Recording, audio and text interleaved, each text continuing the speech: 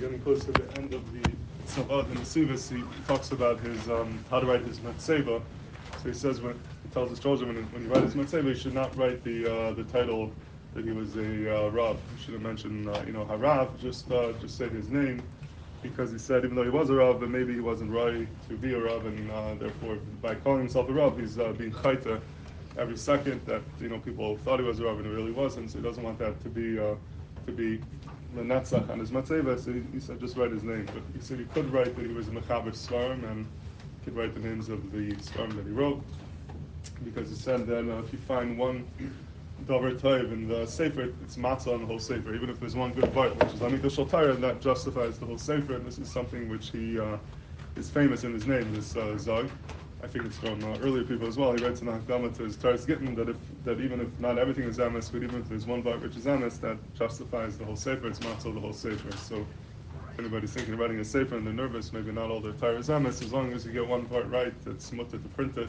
That's the heter and the sivas. And you see his Vaad LeBnai Aliyah because he wrote many svarim as we mentioned, and each one is a classic, and people learn every word till today.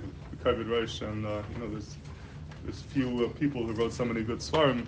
But Afal Pichen he had such anivas, which is not really begetter Afal Pichen, but I think it's because of his anivas. That's how he was zeicha to write such chashuv svarim. There's something you see from the Chidah. The Chidah writes that when he talks about the Shulchan Aruch and the Shem Agdolum, he says that there were three people that were right to write the Shulchan Aruch. He says it was Nigzah and Shamayim that door there has to be a Shulchan Aruch. People needed to have all halach in one sefer in one place. And there were people that were right to do it, and all of their names was Yosef. There was Yosef Kara, obviously, ended up doing it. There was the Mari Baal, the Mari Ben Lev, and the Yosef Tiyatzak, who three Svardish and Gedolim all named Yosef. They were all, mitzad their level of Talmud Chacham, they're all right to do it, but Rabbi Yosef Kara was chosen because he was the biggest Ana.